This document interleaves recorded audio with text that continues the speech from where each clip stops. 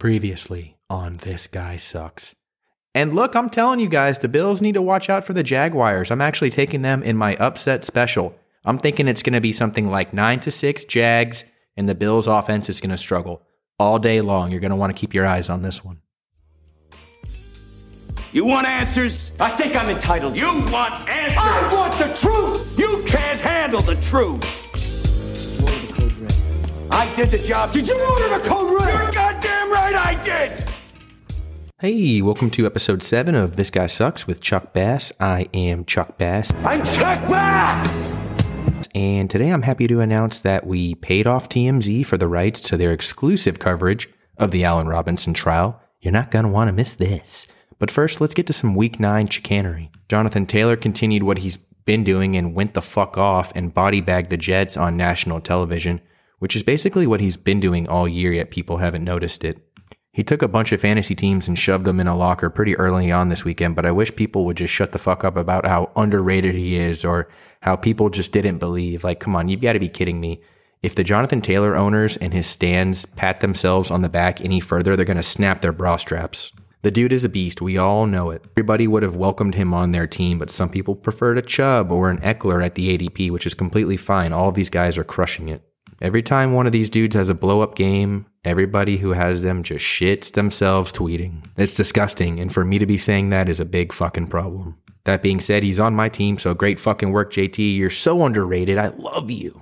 Everyone else, though, stop paddling like hell to get our approval. Everything's fine. Fine, just fine. Fine, just fine. Fine, fine, just fine. Fine, just fine. Fine. Now, the history books are going to look back on this weekend and say, wow, this was a close weekend. Look at all these competitive games. But I was sitting on my couch going, what the fuck is wrong with all these people? And it finally dawned on me. I went to YouTube just to check out some funny shit because I was so depressed from how shit all the play was. And the movie Concussion with Will Smith was recommended to me because about every 6 months, I check out the Tell the Truth clip just, for comedy's sake. Tell the truth.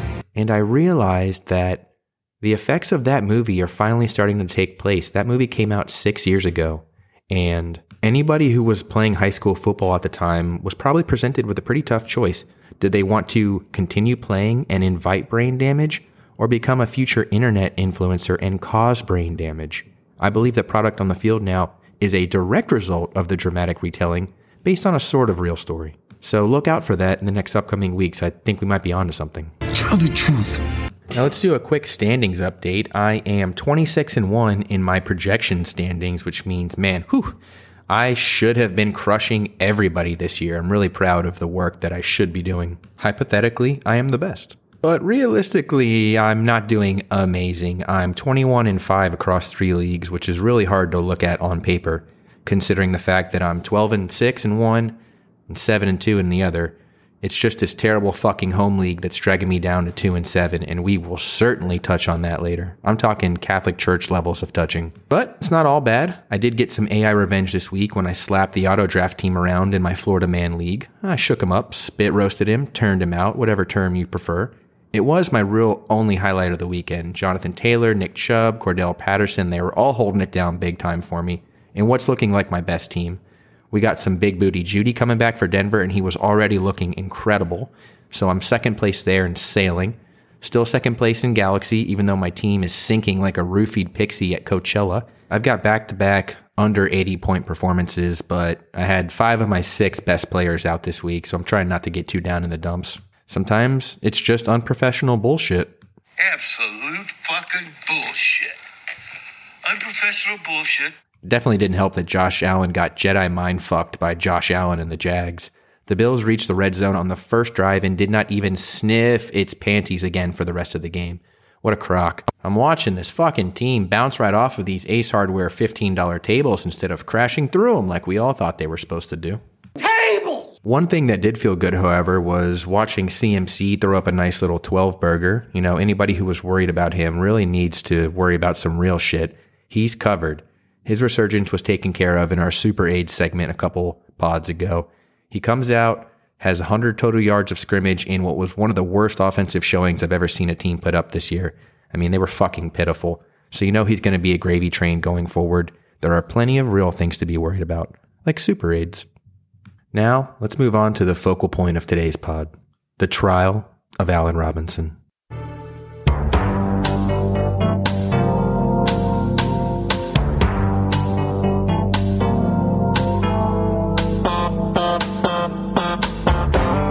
Allen Robinson is a former member of the Chuck Bass Home League team that goes by the name Suck My Sack.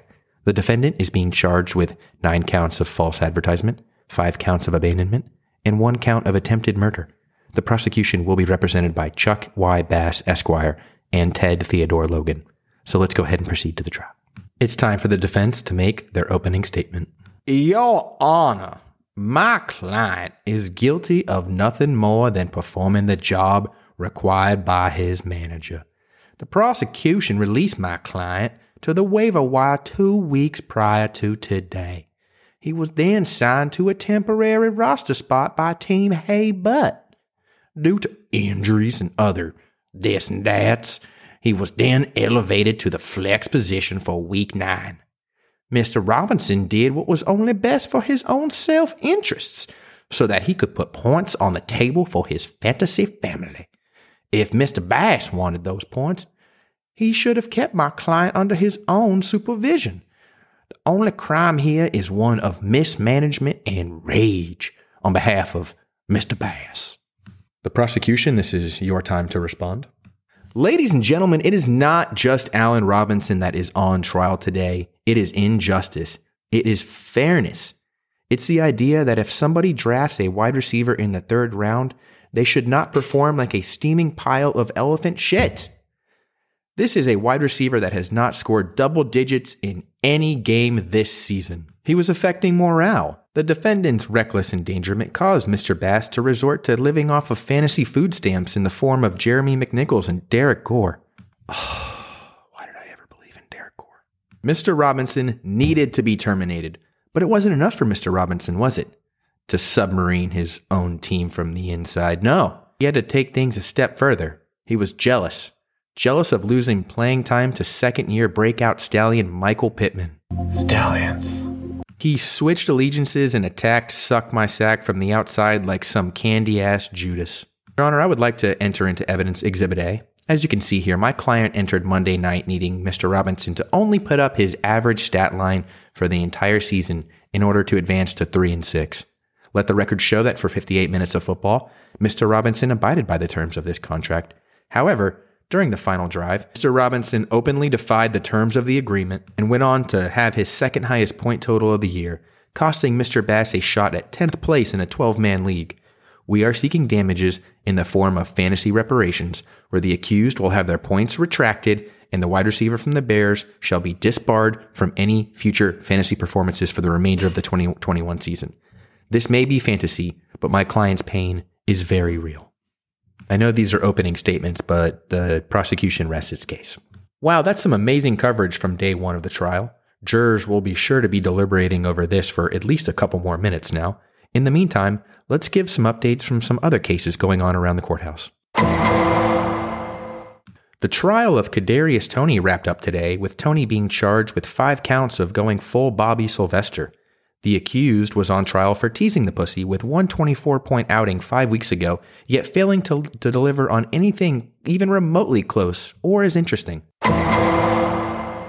The class action lawsuit of Fantasy Managers versus Chase Edmonds came to a groundbreaking decision today, as Edmonds was found guilty of taking advantage of workers' comp, which resulted in costing small fantasy business owners hundreds of dollars.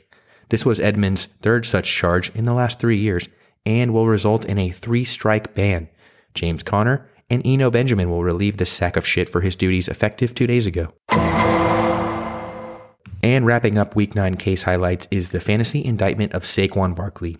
Shareholders believed Barkley misled investors about the extent of his injuries, making false claims about his health benefits, and accelerating the rate of insider trading amongst panicking owners. It looks like the jury results have come back. Let's go ahead and take a listen. All rise. I'd like to hear from head juror Tony Correnti to the final results of this trial. We find the defendant guilty. This was nothing more than a bunch of damn bullshit. How can you perform so fucking poorly for so long in the starting lineup, on the bench, on the waiver wire, only to come back and cost Mr. Bass his only chance at winning 1/3 of his matchups? We believe the defendant knew he was supposed to suck, as he was in the same starting lineup as Trey Sermon and Bryan Edwards, who dropped big fat goose eggs. And yet this agent acted rogue and he found one last way to fuck up his manager season. He just fucked it up. All these stars just fuck it up. That's what they do. They fuck my day up. And it pisses me off, and now I'm sweating. My only regret is that I didn't stick my ass out at you and then throw the flag when I said you ran into me. We find you guilty of the most indecent of crimes, fantasy taunting. That is a disgusting act. Wow, what a compelling and not full of bitterness segment that was. So to recap, I was up by 4.5 going into the Monday Night Football game, needed the win to stay in the playoff hunt. Allen Robinson drops 8 with 4.5 of those points coming in like the final couple minutes of the fucking game on some long bomb. Just your typical fantasy suicide stuff. I shit on this guy all season. I drop him and he goes full Bronx tail on me, only to come out at the very end and gun my ass down. It's what I deserve. It's what I get. It's this kind of stuff that's on my mind while I'm trying to figure out which waiver wire ad I'm going to make to my 11th place team on a Tuesday afternoon. I'm currently fielding suggestions on what to call the listeners, so if you have any recommendations, I would truly appreciate them. I've currently got bass fuckers, bass holes, bass masters, just anything pun related is the best I can come up with at the moment. Arnold Palmer alert! Arnold Palmer alert! Who wants some Arnie Palmies? Sweetie, this one is the Baki right here. You know what that means. It's basically time to wrap things up here. So before we go, I've got a couple quick hits. Number 1, rule change. I think it's time we get rid of the fair catch. It's a waste of time, it's a waste of energy, and it would bring some much needed excitement back to the game. Returns have been so neutered over the years, and these taunting calls, which feel like they're once a quarter, are just sucking some of the life out of the game. So I think if you were to introduce something radical like this, it might bring back a little excitement. I don't know exactly how it would play out, but I haven't been consulted yet, so how am I supposed to have a fully thought out plan, you fucking fuck? All right, anyways, the NFL. Bring some excitement back. You know, like right now, they're like the mom who tries to be cool by throwing high school kids a kegger, but then they get mad when they start having sex in the guest bathroom. Like, get it together. Pick a lane. Something else that I'm curious about that's not football related is, are you supposed to hold the door open for people if it's somewhere where there would be a line, like a coffee shop or like a, like fast casual place, or if you're going in somewhere, like, do you still hold the door open for people? Or do you do that thing where like you open the door and you walk in, then you hold the door open from the inside so it doesn't, slam shut? I don't know. I'm just trying to figure things out and I don't have all the answers. So go ahead and let me know. Send an email to chuckbassfantasy@gmail.com if you want to answer that terrible question or have any other comments about anything we talked about. I hope this was the best 10 minutes of your day, unless you had sex. And even then, I hope it was a close second. And here's the part where I grovel a little bit. So if you guys could rate and review the podcast on Apple or Spotify, that would be very much appreciated. Ain't too proud to beg. Come on. I appreciate you guys checking in on me to see if I'm still alive. Hopefully I always will be. So thanks again. And I'm Chuck Bass. I'm Chuck Bass.